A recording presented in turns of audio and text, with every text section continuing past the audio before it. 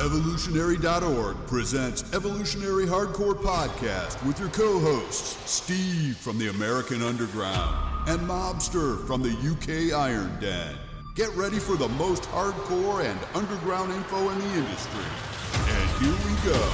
10, 9, 8, 7, 6,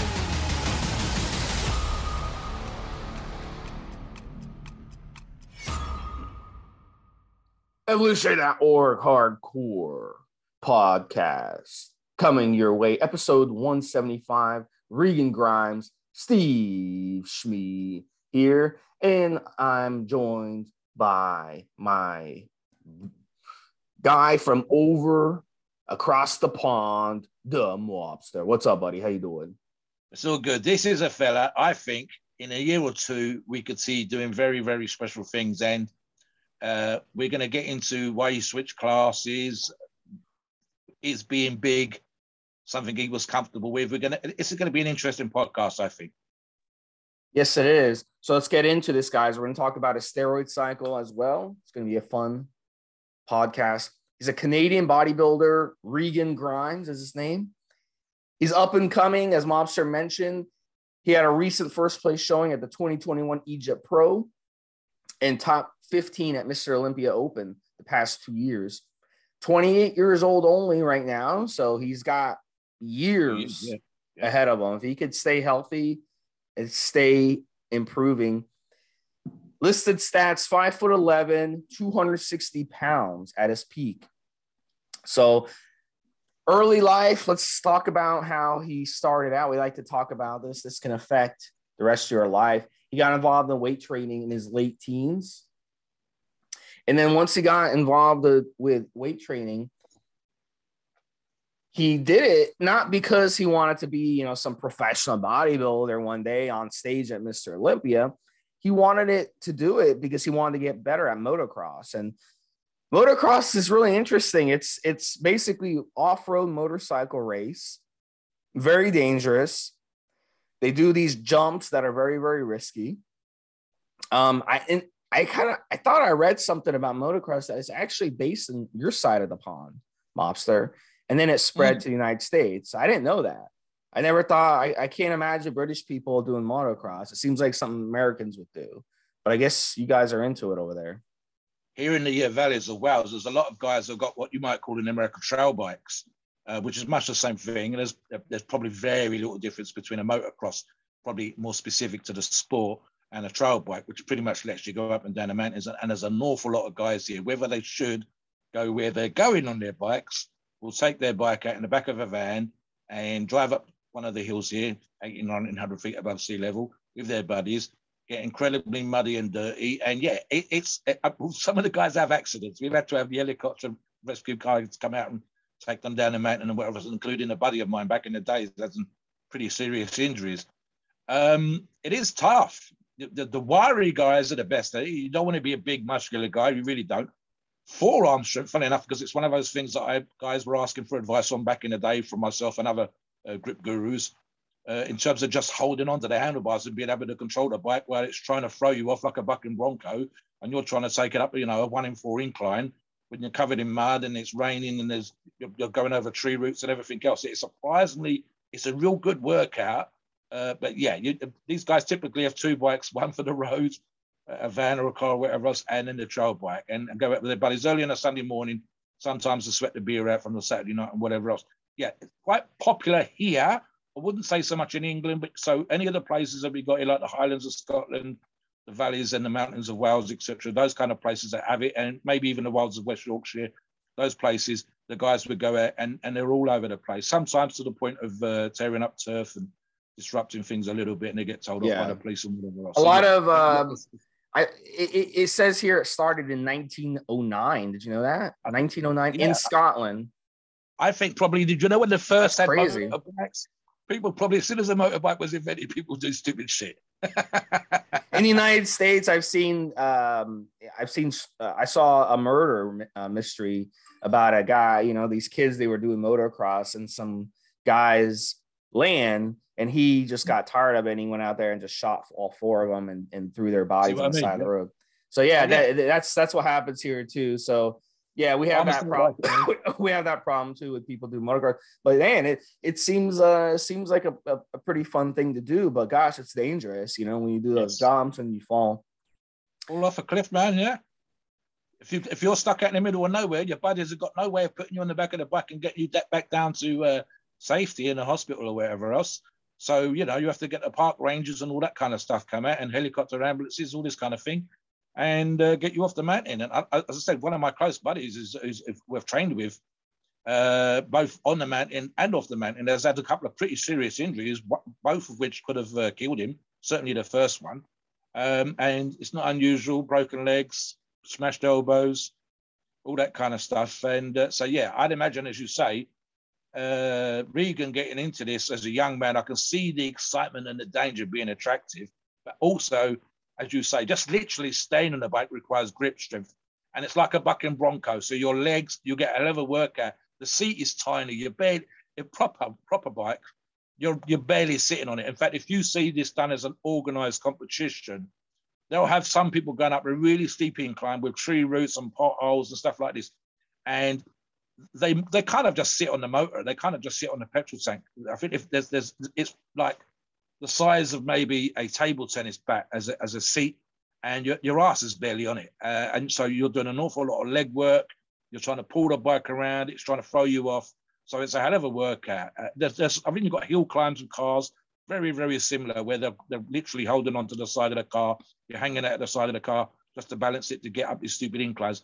Same process with this kind of thing. So not for me at 300 plus pounds, and certainly not for me 57 years of age, but I can see the attraction for a young athlete like Regan getting into this and then thinking, right, I need to toughen up. I need to get more leg power.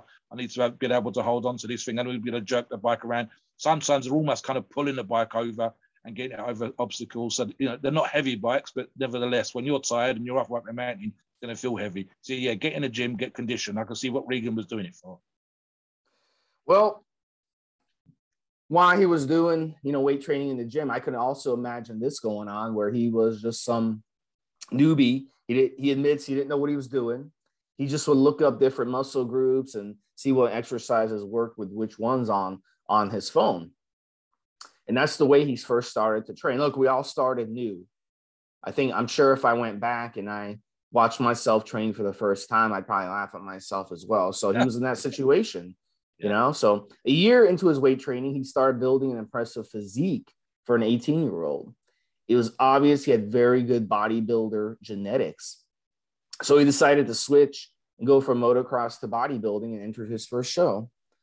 After he finished his own show, he, kept switching between different divisions. Mobster and I talked about it on the pre-show. He wanted to find out which he was a better fit with. Obviously, the open competition, highest level, that's like heavyweight boxing. Everyone wants to watch the heavyweight boxing match. Like nobody cares about the lightweight division. But some guys, if you really are into boxing, you'll like that because it's a lot of technique. It's a lot more action going on. But if you're just a weekend boxing watcher, you want to see the big guys. It's the same thing in bodybuilding. And I think that's why he kept switching back and forth. But yeah, Mobster, go ahead. Yep. Rather than read out the great long list, Guy has referred to the article because he's done a lot of competitions and a lot of different divisions. There's two things which occurred to me. One, which I'll get onto in a second, which we talked with Steve in the pre-show. And the other one is, I think I forget, even from my own perspective, he's a young guy. And you and I know this, Steve, just from our own perspective as when we were younger. You want to do different things. And any guy that's coming into training now, and especially in the last 5 to 10 years, well, as Steve said, whether it's looking at your phone, using a laptop, a pad, whatever else, there's so many different things out there. And if you're Regan's age, which I don't always remember, there would be a lot of things to catch your eye and catch your attention with your young muscular physique. And you go, oh, should I do this? Oh, should I do that? So there's that. The second part, which Steve and I referred to in the pre-show, and I said it was interesting for me that when he got good, he ended up doing a couple of classes, kind of a back and forth between the open and another class. And I said to Steve, what stuck in my mind, and I think this is Regan's kind of hinted at this in his own responses from that time and more latterly, and that was he had to get big. I think right now, Steve, you said 260 at the beginning. That's probably his stage condition. I'm talking about a video that I watched this morning. He was 280 in the off season and is relatively lean at 280. And I think what happened a few years ago, regardless of trying out the different classes as a younger man, as he's matured physically, he's seen that he can do really well in the sport. But he chose the open and then kind of got real uncomfortable being that big and that muscular and then dropped down a class. And what I said to Steve was, and this doesn't apply to Regan specifically, although I suspect it might, but more to younger guys that we see come on the forum, and we see this all the time, Steve and I, and all the other mods. I want to gain 20 pounds. I want to gain 30 pounds. I want to be 3% body fat. And first off, you say, what's your stats, how big you are, et cetera, et cetera. Secondly, and this is what Steve and I were talking about, seriously, guys, if I could wave a magic wand and instantly put 30 pounds of muscle on you, it would take you weeks, if not months, to get comfortable with being that much bigger, that much heavier. Your shirts wouldn't fit right. Your arm would be in a different position on the side of your chest, bouncing off your much thicker lats. Your legs would be rubbing together. And that might be the kind of dream for you, but it still takes getting used to. And I think what happened with Regan is that in order for him to be big in the open class and be freaky in the open class, he had to get to a certain size. And that was something that he'd never experienced before. And sometimes it's a gradual process, which is perfect. A few pounds at a time, which is what Steve and I, Dylan, et cetera, on the forums talk about. We say 5 pounds, 10 pounds at the most. But adding 20 pounds, adding 30 pounds is a head fuck. And it takes getting used to. Your heart and lungs don't like it. The food you've got to eat is harder than your digestion. Adding 5 pounds is comfortable. And I think this is what happened with Regan. Being freak size in the open class as a young bloke, because he was a couple of years ago, and he's only like in his early 20s now, was a head, well, I say mid-20s, was a head fuck. It's just not something you can get used to straight away, unless you were big to begin with and you get bigger. This is not what we're not talking about. We're talking about a young man that's grown from motocross into bodybuilder, different classes, different divisions, and then got into the freak territory. And I think it was just something he couldn't get his head around. Physically, mentally, all the things that were required, the PEDs that were required and everything. And I think he had to go away and do the other things, see where he was with that, see where he was in terms of growing into those classes, whether he was going to do really well, and then deciding, you know what, I think I feel more comfortable now being more bigger, more muscular, having to do what I need to do. Coming back, I mean, we're talking about 28 years of age, so he would have been 26 years, a couple of years ago. Coming back, 28, he's at that time. Don't forget, guys, we're on the forums, we talk about 25, 26 as being the right kind of age for using performance-enhancing drugs and knowing what you need to do in order to grow into that size. So this is what's happened in my mind.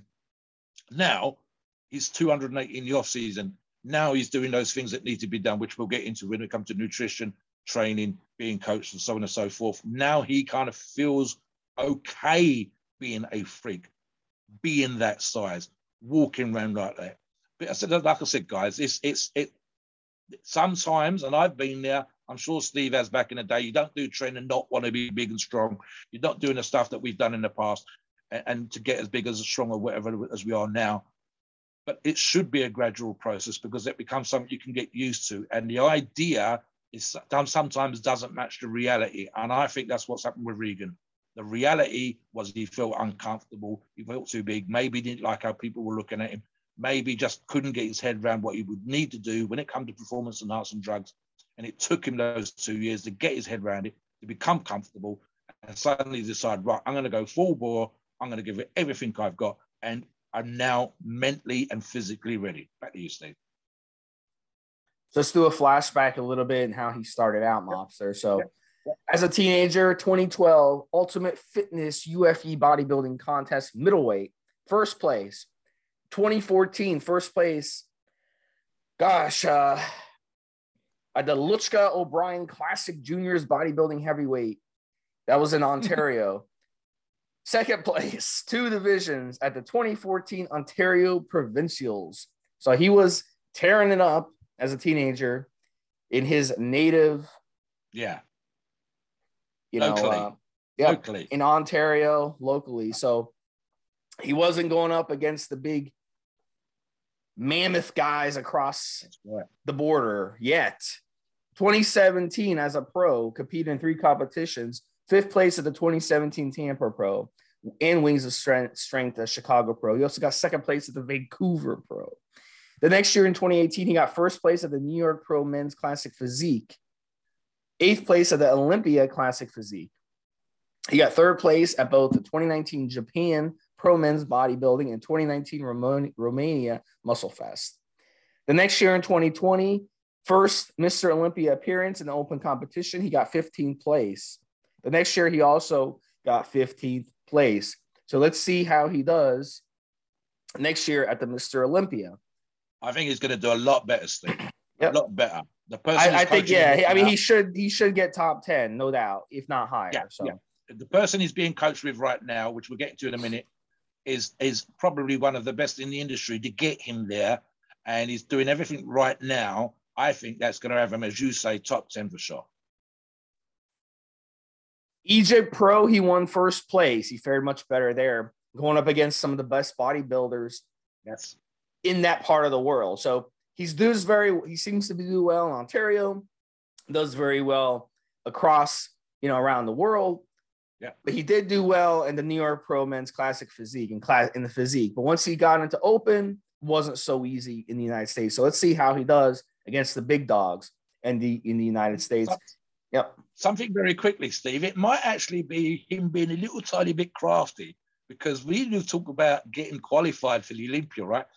Is it easier to qualify in India, China, Japan, or wherever else, get your qualification, then come back to the US and do the big competition, rather than stay in the US and go up against a much, much bigger genetic pool of very, very good bodybuilders? The other countries have got great bodybuilders. Let's not say that they haven't, but there's probably an awful lot more people training and competing and a much higher standard overall. And you're more likely to come up against some of the other top 10, top 15 pros in the US. So go, say, to Japan or Romania, wherever else, get your 1st place, qualify for the Mr. Olympia, come back to the US, and then do the big competition. So there might be a little tiny bit of stagecraft there, guys. So there's a hint for you. Sometimes going somewhere else other than locally to get your qualification, and then coming back and kicking that fella's ass that you want to beat in competition. And that may be what Regan's doing here. And that actually ties him with something else that I mentioned in the pre-show, which is, and I've just said just now as well, is he's doing all the right things to get his qualification. He's doing all the right things to take that step forward. And as Steve and I have both said, these things, the way that he's being, and we'll touch on social media in a little while as well, everything he's doing makes us think top 10. And that includes going all the way to Romania to get a qualification, to Prague to get a qualification, and so on and so forth, Steve. Yeah, and I just want to add as well, we'll know pretty soon how he's doing, because the Arnold Classic is in March of 2022.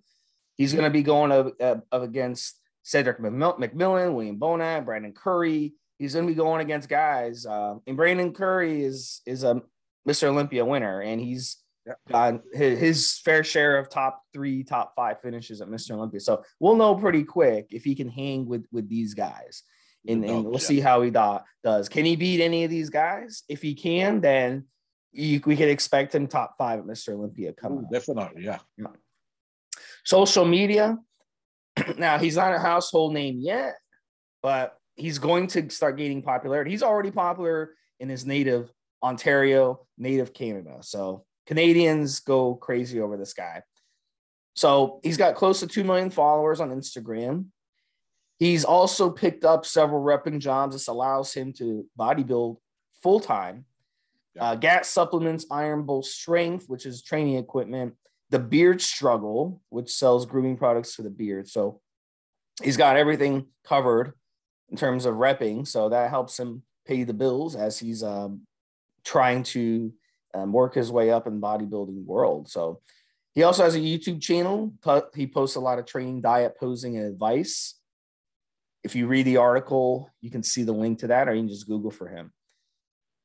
So Mobster, follow up on that and then talk about his training a little bit. And I'll get into his nutrition. He has an advantage, I believe, because he's a good-looking fella. That it's got they've got the young man's hair thing going on with the kind of sort of borderline quiff / hairstyle. It always looks a bit raggedy when he's training, but trust me, when he's not training, he's getting the spray out, he's putting the products in there, and he's getting that looks a certain way, and he knows that. And again, that ties in what I said about being professional and doing all the right things.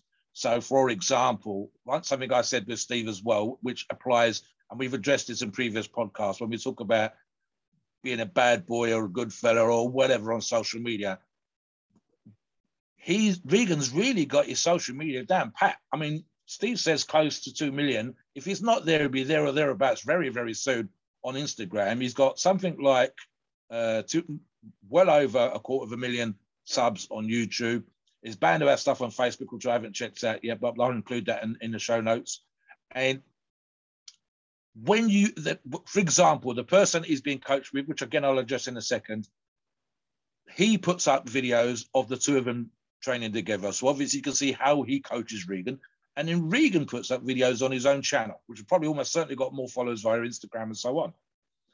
And Regan's version of the same thing, which is essentially just a workout, is on another level. And it's on another level compared to most other athletes, including top 10, top 15, other top 10, top 10, 15 guys that are in the Olympia. So for example, he's got music on there, whether he's paying a license or whether he's using license-free music, copyright-free music, but there's background music going on. It's carefully plugged.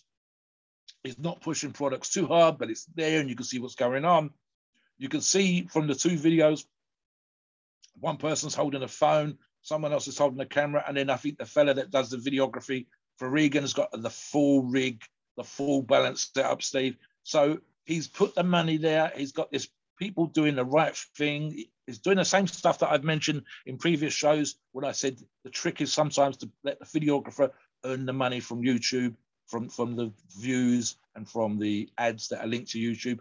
And then you make the money from repping. You make the money from the products that are being pushed, and you make the money that way. So that way you're encouraging the videographer to do a fantastic job to make you look as good as possible, because the better you look, the more money the videographer gets via the adverts that are placed on YouTube. So that's me. I think that's what's going on.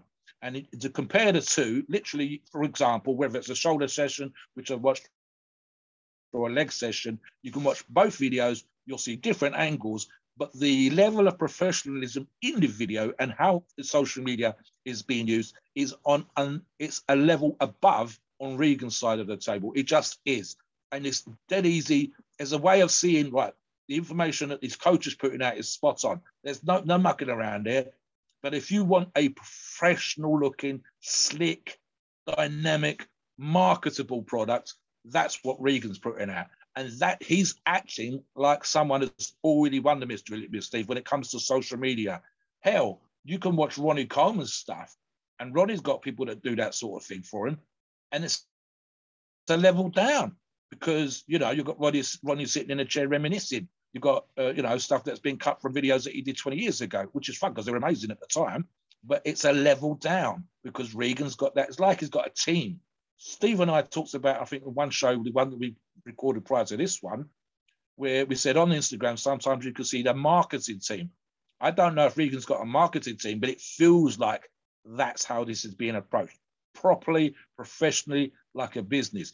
And I suspect, Steve, he's probably getting more money per view, per show, per video, per whatever, than most other pros for the amount of work's put in. So if there's someone who's comparable that's coming 14th, 15th, 16th, whatever in the Mr. Olympia, and he's got a YouTube channel, and Regan's got a channel, I reckon for every buck that the other fella's making, Regan's making $3. And that's how it's approached. That's how it comes across. So that's, guys, if you're going to do it, Regan's a good example of doing it properly. Back to you, Steve. Yeah, man, for sure. So then you get into his nutrition a little bit, and I'll let you hit his training. And Regan values nutrition. He believes changing up his diet based on his goals. Obviously, due to him changing his weight class, he's learned to adjust and use that diet to his advantage. He likes salmon, bison, rice, potatoes, apples, chicken, berries, eggs, beef, cream of rice. He also likes Ezekiel bread. He tries to buy organic as much as possible. and he likes to make sure he's refueling his body with only the best. There's actually pictures, there's actually videos of him grocery shopping. There's one he did where he went to a place called Fortino's, which is a supermarket in Ontario. I've never heard of the place, but it's apparently they got a bunch of them up there in Ontario. And there's also videos on his YouTube channel where he talks about no carb dieting to get shredded and depleted. So there is plenty of information on his different dieting strategies based on what he likes to do. So obviously he follows a no carb diet when he wants to shred down, he wants to deplete himself. That's not any type of rocket science. I mean, that's definitely how it works. I mean, but you have to really be strict when you do that. I mean, sugars, you have to avoid sugars and everything. You want to keep your insulin levels down when you're doing that. So yeah, he does a lot of these. He got popular in Canada among, the younger guys, the early 20 crowd, late teen crowd, posting these YouTube videos, and guys really like that. They like to see what people eat. That's really something that we don't talk about much. So it's really cool that he put up a video like that to kind of show a lot of these young guys the proper way you're supposed to be eating, because we're not taught that. We're not taught that growing up. Usually our parents have very bad eating habits, and that's just society as a whole, because we don't want to go food shopping and we don't want to cook our own food. We want to go to a restaurant.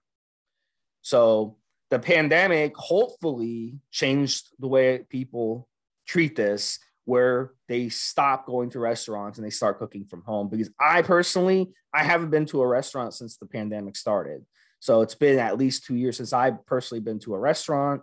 I cook my own food. I want to know who's touching my food and all this stuff. So guys, if you're the type of person who's going to restaurants and stuff, you will not reach your bodybuilding goals. So check out his videos and learn to look at home. So Mobster, follow up on that and then get into his training. I think the food thing, and Steve and I have talked about this before, it can be quite boring. And I mean, a good example, and I was discussing this in the gym yesterday, was the whole if it fits your macros, which seems to have died a horrible death, thank God, because guys were essentially using that as an excuse, exactly what Steve was just saying, to eat crap. If it's got carbs and I need carbs, then I have carbs. Well, a donut's got carbs, but then so is a banana. Guess which is better for you? So that's the thing. And so what people were doing, and of course, it doesn't help that with the videos that were being crazy videos with people sitting down and having 10,000 calories and stuff like that. Me and you did that with a Carly Muscle video where we said, he was getting as many views for him going to fast food restaurants and having everything on the menu as he was for him training and, giving it the I'm an ex-con kind of bollocks that he was, which was his stick as well. So what's good about this, what you just said, Steve, is that you've got a young man who's training and he says, I've gone to the supermarket and I'm buying healthy food. Look, there are berries, there is fruit, there is fresh, there's, meat here. And this is what I'm eating. And it's a great example, but it's kind of boring, like I said, because you've got to eat the good shit. You can't eat the crap. It's as simple as that, guys. And if you think you're going to get a big muscular size of a house eating bullshit, then dream on. If you think, on the other end, that like Regan, you can go to the supermarket and buy bison, rice and potatoes, and that's how you're going to get big, you're spot on. So it's not exciting, and that's maybe the thing. So maybe stuff like, look, here's me going to the supermarket and buying this is the best thing, because it's showing you by example in buying healthy food, in cooking healthy food, in eating healthy food, and being the size of a house, and being muscular, and being ripped, and looking amazing, and starting to place in the big competitions. Here's what I'm eating. Here's what's happened. Here's how I am. Great. So that's amazing, Steve. On the training, and we talk about this in the article, there are specifics you can get into, whatever else. What I like right now, which is what I touched upon earlier, plus in the pre-show, is that he's working with probably one of the best coaches in the business, Milos Sarcev, a former IFBB pro, placing high many, many times, and probably one of the most frequent competing bodybuilders in terms of the sheer number. I think there's only, I think Ronnie Coleman had the most show wins. I believe Dexter Jackson was one of the ones that Milos kind of competed with in terms of the sheer numbers. And I think it was something like somewhere between 40 and 70 pro shows that both those athletes did, Steve. So an absolutely huge number. He also ended up being a great guru, specifically in the insulin HGH stuff in terms of that side of things, for performance enhancing drugs, but also in glycogen/carb manipulation for getting into shape. He had a very aesthetic physique of his own back in the day, and so on. So in terms of Regan choosing to train with someone like Chris Aceto or anybody else, or Milos, it would be one of those top 4, top 5 people to go and train with. Now, Milos is big on giant sets, specifically for carb depletion. And again, that's with the insulin and growth hormone manipulation. But also, as per the videos that he's doing with, and I said you can see both Milos's version and Regan's version, he's really, really good at basically smashing the granny out of Regan. I mean, Regan at one point, his tongue's hanging out. That dog that's thirsty on one of these videos. I watched the shoulder video this morning. I watched the leg video this morning, warming up for this podcast. And it's like Regan, look, I won't say he's on the verge of tears, but it looks like that kind of painful. It looks like he's being put through the mill. He's being ground down. And Milos is not giving him any mercy. He's like, I'm trying to get the best out of you. And I think there's even a line in one of the videos this morning where, probably the leg video, because that's the one that really takes it out of you, where he says, you need to do this if you want to win. And Regan's gasping away on the video, going, I know.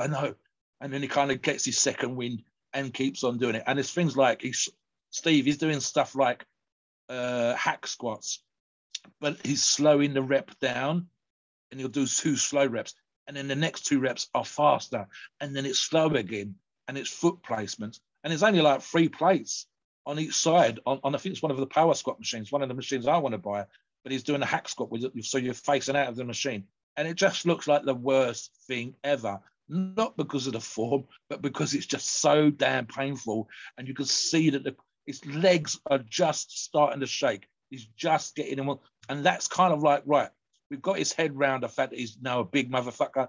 We've got his head round the fact that he needs to be a freak in the open class. We've got his head round the fact that he's traveling halfway across the world to qualify.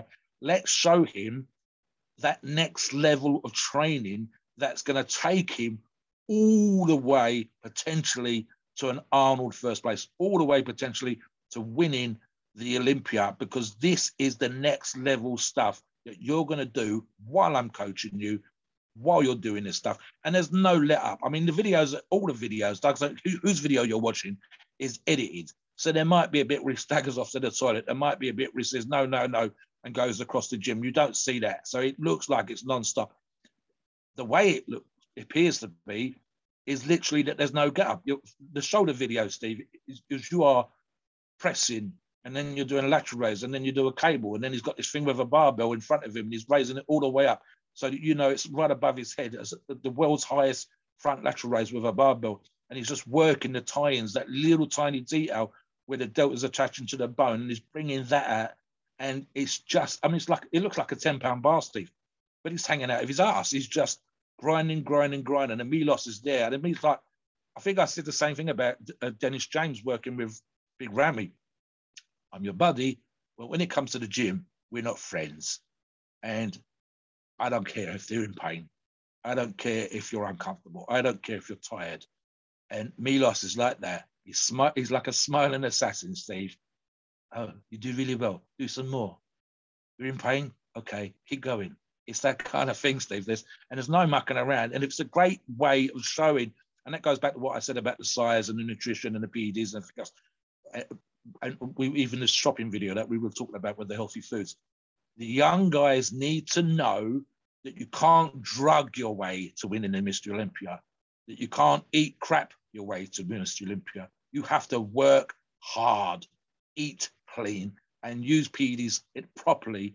And Milos is there, lashing away with the whip and making this world-class bodybuilder work fucking hard. And when he doesn't want to, when he's tired, when he's hungry, when he's depleted, especially when it comes to competition time, as it will be very, very soon, when he starts to deplete and diet down, Steve, and still be there lashing away, still making you the best. It's one of those things you're probably going to hate him while you're training, but you're going to love him when they hand you the first place trophy. Back to you. So let's follow up on that with his PED talk. So, he took some heat. He had a rapid transformation from 17 to 22. And, I have a sneaky suspicion, Mobster, that doing the motocross got him some connections. And some of his peers, even I'd say most of his peers doing motocross, they also messed around with anabolic steroids. So he got involved with them at a young age. And I think using them and lifting combined with his genetics, it was kind of the magic potion. And he realized, whoa, I'm not like my motocross buddies here. They're using anabolic steroids and they're doing some weight training here and there and then going on their bikes, but they're not growing the way I am. So there's something here. Big responder, hyper responder. Yep.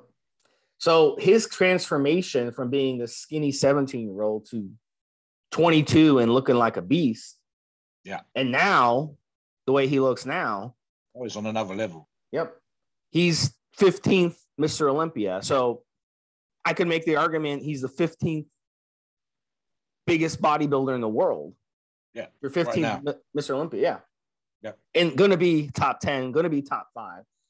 So we'll see this year in 2022.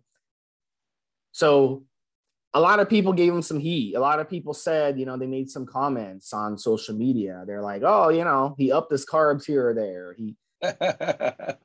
That Nutri-Grain bar after curling got him those arms. And yeah.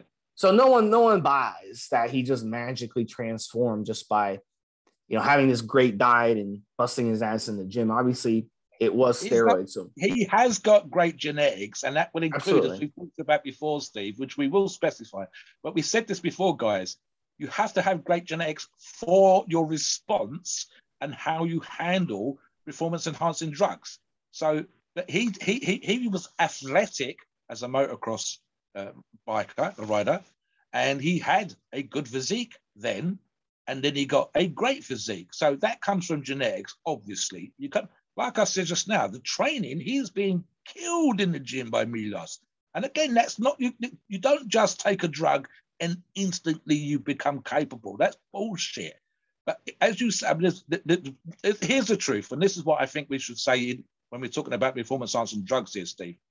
The step up from the class he was doing before and motocross back in the day to what he does now to become top 15 in the Mr. Olympia, that's the difference.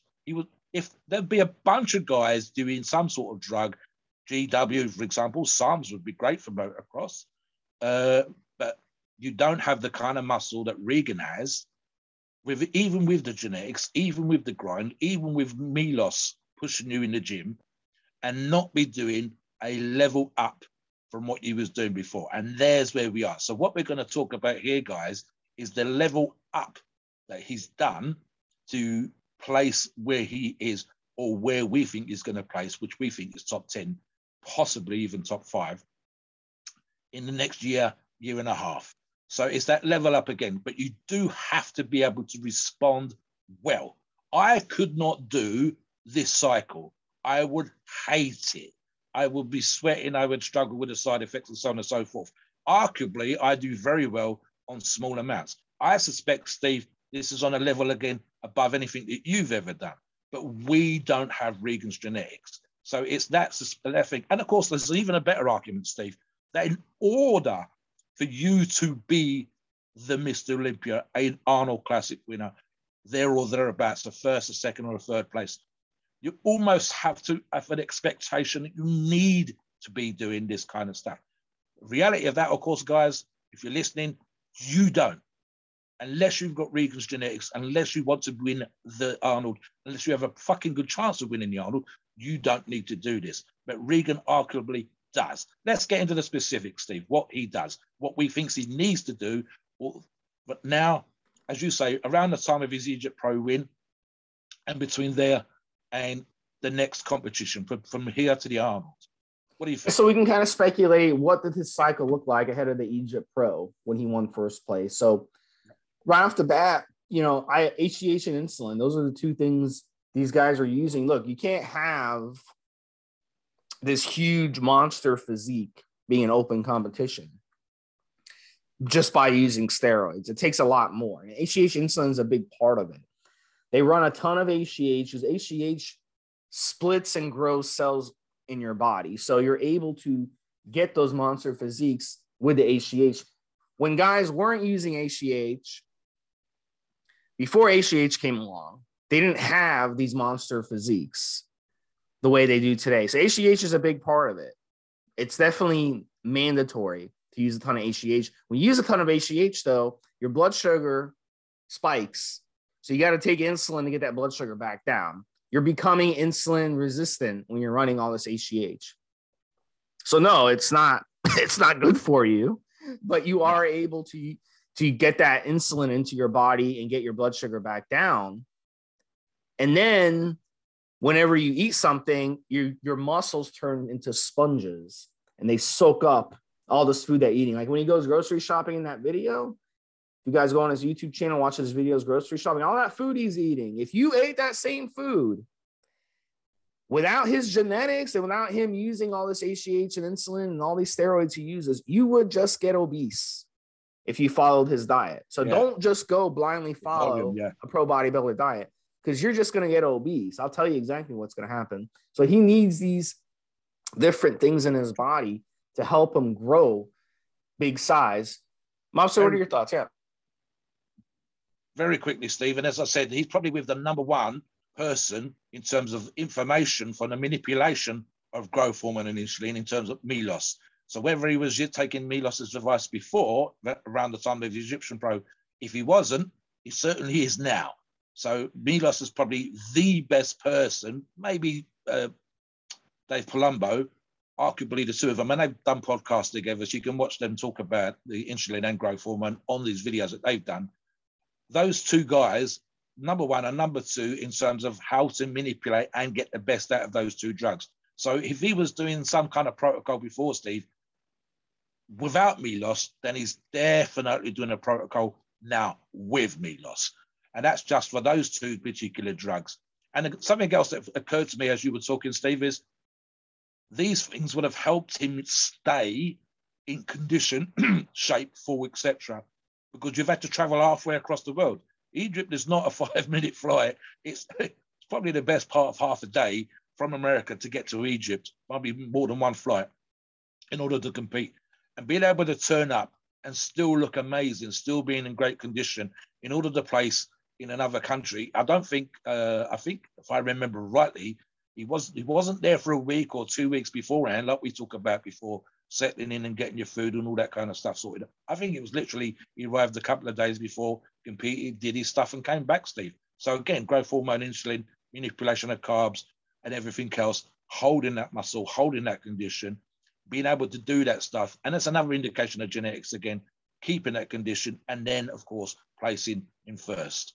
So yeah, those things there. If he wasn't doing it before, he's doing it now. And he's probably with one of the best people to manipulate that stuff. And something I touched on in the training thing when I said about that again, was that Milos is very, very good, specifically with the giant sets, because I've seen this back in the day, where he will deplete his athletes right down and then fill them full of carbs. And that's when, as you say, Steve, the insulin's going in. So he has that on point. You don't hear of anybody having any problems. I think possibly himself when he was experimenting. I don't think anybody else had any problems, to the best of my recollection, with the manipulation. So once Milos learned what worked on himself, he applies that to his athletes, and he's probably one of the best there. Because for the most part, when we hear about other athletes doing this, especially those normal Joes who don't have these kind of genetics, it's rare for them to get the best out of those two drugs, which is why we're not big on the forums that recommended people using insulin, for example, and trying to manipulate that stuff. Unless you really know what you're doing, follow the protocol properly. And as I said, when it comes to protocols, Milos is probably one of, if not the people that invented that protocol. Back to you for the next drug, Steve.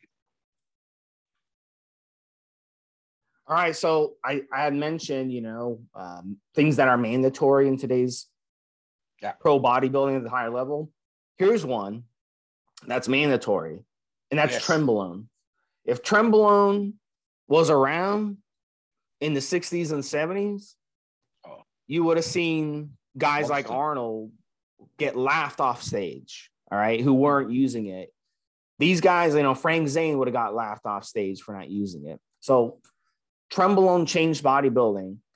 80s and 90s, when guys started using Tren with HGH, that's when bodybuilding became, a bodybuilder show for monsters. And you can argue whether you like it or not. I'm not here to argue whether you like this type of bodybuilding or not. Because, I personally much prefer the 70s look. I would, in terms of health-wise. But that's how it is. So he's got to use Trenbolone. If he wants to get top 10 at Mr. Olympia, you've got to use a lot of Trenbolone. So 1,200 milligrams a week of Trenbolone. And then Decadurabolin. He's a big guy. Going from being an ectomorph to a big guy, you've got the flexibility to use something like Deca. Now, here's the advantage of Deca, of throwing it in there 1,000 milligrams a week, appetite.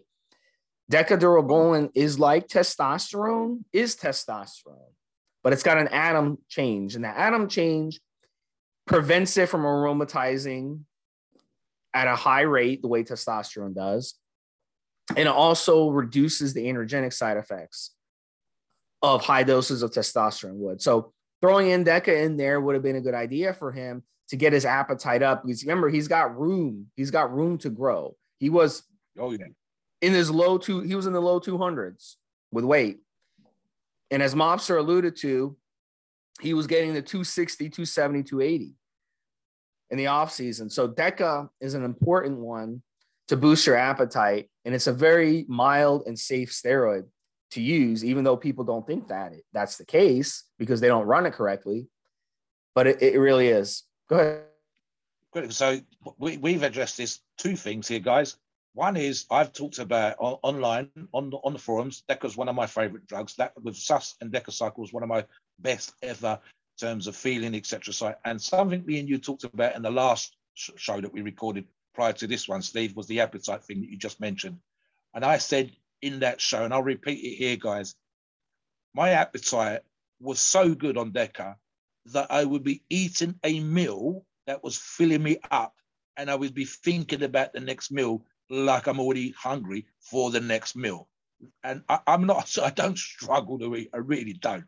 I don't get the size I am and the weight that I am and the belly that I've got, along with the power and the muscle, etc. that I have, and struggle with appetite. But trust me, on Deca, you're eating a meal and you're thinking, what am I going to be having later on? And not in a, oh my God, I've got more food to eat now. Now this is I'm looking forward to it already while you're having a perfectly nice, perfectly filling, perfectly nutritious meal right now. So that's what Deca did to my appetite.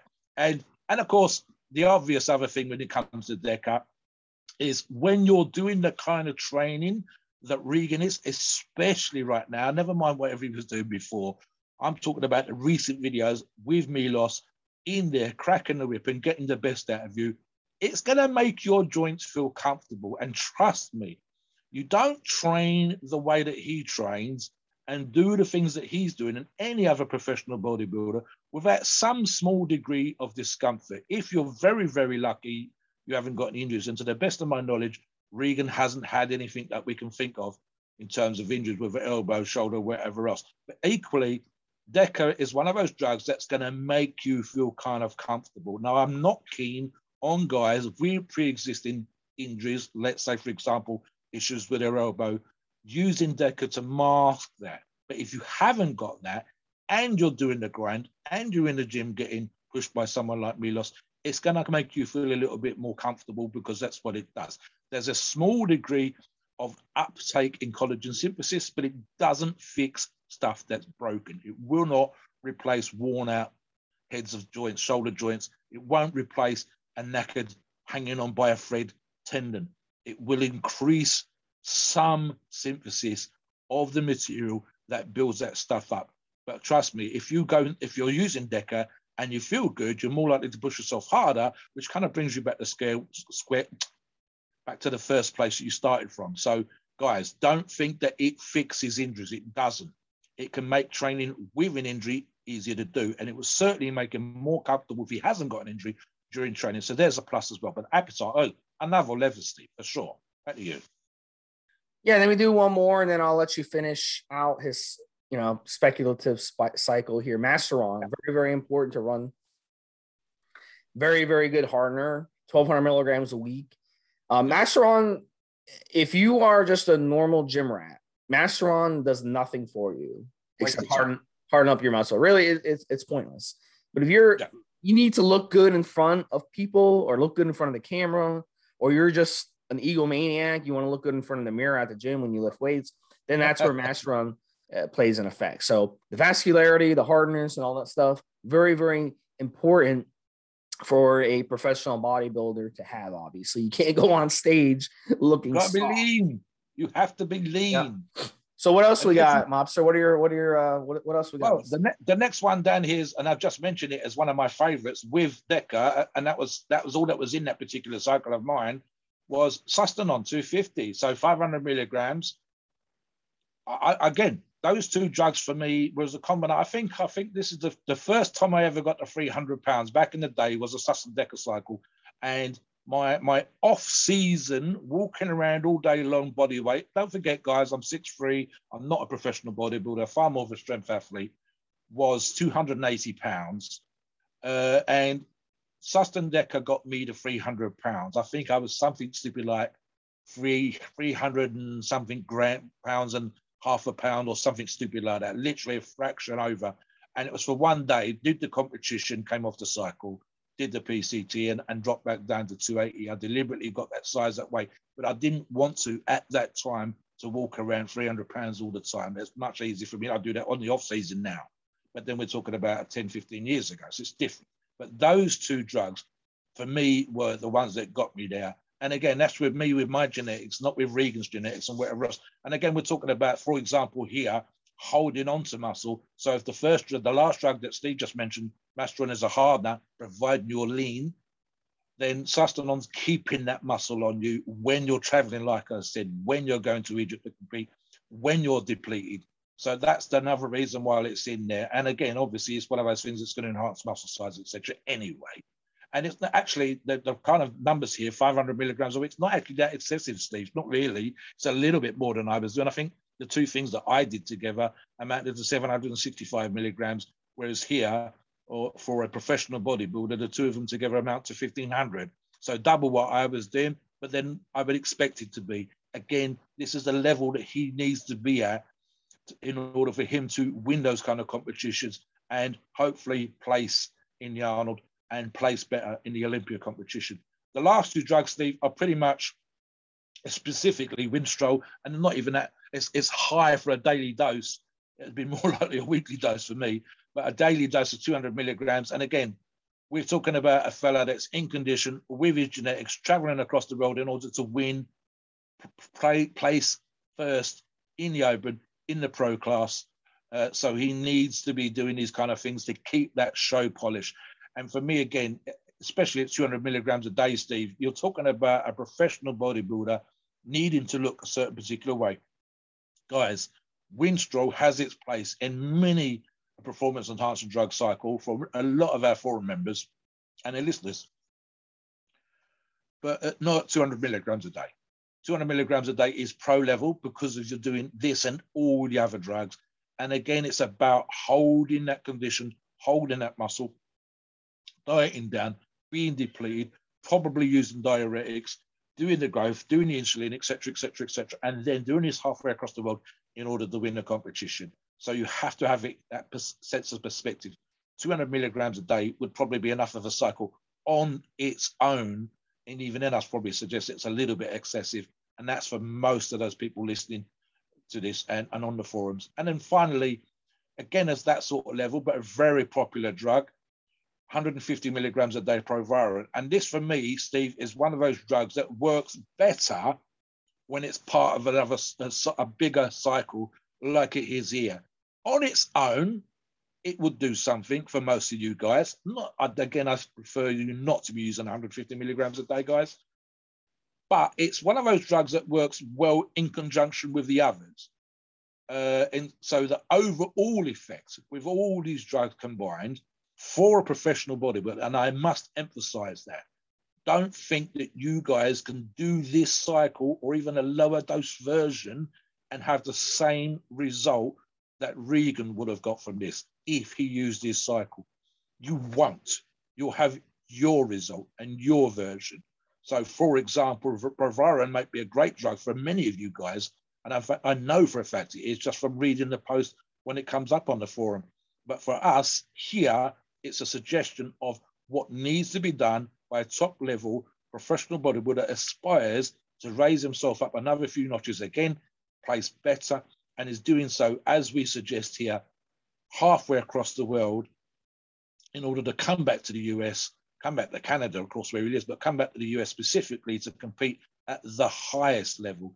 So, for example, Steve, I can see that a couple of these things might be changed, and you might not need, for example, to do some of the dosages here, maybe even a little tiny bit less here and there, perhaps with more of the emphasis on growth hormone and insulin manipulation. If his next big competition, as we've already suggested, is in the US, specifically the Arnold Classic in Ohio, because he hasn't had to travel halfway across the world. He hasn't had to sit on a plane for 10, 11 or 12 hours and try not to lose condition and try not to be depleted and try not to make up for that in a day when he arrives, because he can just go across the Canadian border, go to Columbus, spend an hour on a plane, land a few days ahead of time. It's a lot easier for him to travel, even with the COVID restrictions, and do the things that need to be done with regards to carb manipulation, getting the last bit of water out.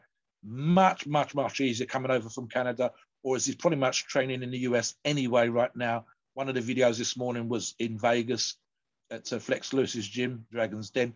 So I suspect he's spending most of his time in the US. So it's a lot easier to travel from Vegas to Columbus, a lot easier to travel from Canada to Columbus and do the right things that need to be done in order to bring that condition. What will be interesting, Steve, and I won't finish off just yet because I know you've got something to add, is I want to see what he looks like ripped on US soil. I have seen a couple of his overseas photographs, and he didn't quite bring that condition when he came back to the US. So he qualified by looking damn good overseas. In fact, something else that come across was that there were photographs and videos of him in his room and doing whatever needed to be done. And I was thinking he doesn't look ready. And then tanned up with a little bit of glaze on and then put up against the others underneath the stage lights. It was on another level again. So he surprised me. And it was just a great example of what putting tan on and getting stage ready. And the last 24 hours, as an example, again, made a difference to him and against the other athletes that he was competing against. He won't have to do half those things in terms of traveling and all the stuff that I've mentioned already, because he's already in the US, and it's going to be, he'll probably arrive ahead of time for Columbus. And something else, even with the COVID restrictions, getting his head on and doing everything else spot on as he is going to be one of those things where I suspect if he needs to, he'll make sure he's there ahead of time so that there isn't any hold-ups, there isn't any issues with flights and restrictions and whatever else. Back to you, Steve. Yeah, keep an eye on him. It's going to be exciting to see the last few guys we've been doing. These are up and coming guys that are going up the ranks. So we'll see if they can take the next step. There's always the factors, and everyone's got to deal with the COVID thing. So I hate that. I hate that excuse. I see people always bitching about COVID this, COVID that. We're all going through the same thing. Okay. Everybody. So yeah. So, stop bitching about it. That's how it goes. I'm sorry. It's an inconvenience. These bodybuilders, listen, at the end of the day, they have every advantage at their disposal. They could do this for a living full time. So really there's no excuse for them. They can get a home gym. They can do whatever they want. Yeah.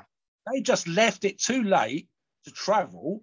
And then they cried about how they couldn't do this, that, and the other. And the other guy. Procrastination is not an excuse. People who procrastinate in life, they never get to where they want to go. So if you can't even get your shit right, the competition was going to take place for months. Tough shit. Yeah. You don't tell me that you can't travel when you knew for months that there might be restrictions. Go to a place 2 weeks ahead of time. If you can afford it, book a room, go on Airbnb, get your shit sorted. It's not like these places that have these competitions aren't nice fucking places to hang out for a week or two. Yeah. You know what I'm saying? And enjoy enjoy the city. I mean, Orlando, Las Vegas, New York. I mean, wow. I mean, oh my God, I don't want to stay Make in some those money places. there as well. You know? You're a professional bodybuilder. Go do some seminars and do some posing exhibitions. Make some bucks. Go do videos for the companies that you're repping for in those countries. Show the Egyptians the product line that you're working with, whatever else. Go do some expo work while you're over there. And if nothing else, like so the guys that were going to Kuwait for 3 months, no excuse. You got the guys that were saying, oh, listen, I couldn't get a flight and it's a 16-hour flight to Australia. Well, I'm sorry, you had weeks for that competition. The only issue is when the competition dates have been changed. And like you just said, Steve, everybody's had to deal with that. So no one arguably had an advantage there. You all had to deal with the same shit. And yet some guys are able to organize the shit and some guys were not. Now, something you say in the article, which touches on what we're talking about here right now, as you say, he has a very good head on his shoulders. I suspect, and I'm just basing this on what we've done as the pre-show research for Regan, is he has his shit down pat. He's organized. That's why he's able to travel to those countries, compete and win and come back. He's working with probably one of the best coaches in the industry. He's shown you on that video that we talked about, he's eating properly. He's got his head round, as I said earlier on in the podcast, got his head round being a big motherfucker. He's doing everything right. The only thing, I mean, I talked about this before, Steve, just for you and I, when we competed in our own chosen sports, the only reason someone beat us is because they were better than us. If we do everything right, if our food is right, our rest is right, our training is right, if our head is in the right place when we're in the gym and we're smashing it, we're destroying, we're breaking muscle down, we're fueling back up with food, we're rebuilding muscle with food, we're getting our nutrition in, and someone else beats us, is because they were better. So right now, Regan is doing all the things from every aspect. He's sponsored, he's traveling, he's qualifying, he's being coached by one of the best in the business, he's eating properly. If he's doing half what we suggest in his performance arts and drug cycle, that's the reason why he will place better. And with that head on his shoulders as a professional, and what I mean by professional is I don't just mean someone with a fucking pro card, because trust me, guys, there are 1,000 athletes out there with pro cards. Most of them you've never heard of. Regan is making a name for himself because he's got his shit down pat again on videos, because his social media is up there, because he knows how to rep. And I don't just mean, Steve, we see this, we see it on the forums. I've repped. And it's a different thing from being given a free fucking t-shirt and a shaker and being asked people to use your code versus working the industry, working like a professional is supposed to work. And what I mean by that is qualified, nice, slick videos with a great videographer working behind you. Marketing team, if you get to that level, people that are looking, you know, working with a tanning company, working with a massager, physiotherapist, all these kind of things, doing the stuff every single day. For example, again, Ronnie Coleman and Jay Cutler, 2-3 times a week, getting deep tissue massage when they were at their absolute best as Mr. Olympias. That stuff is uncomfortable. It's time consuming. You're a professional athlete with a lot of calls on your time, and yet 3 times a week, outside of the gym, outside of your training, outside of those 6-7 meals a day, you're getting deep tissue massage, and you're breaking down. That stuff is uncomfortable, it's unpleasant, it's expensive, and it's time consuming. And yet they were able to do it. They were able to find that time. They had a good support team, but it's still time consuming. Just being driven there while you're trying to do other kind of work. All these kind of things. And Regan, just for our research for this show, he seems to have every single aspect right now, Steve, covered.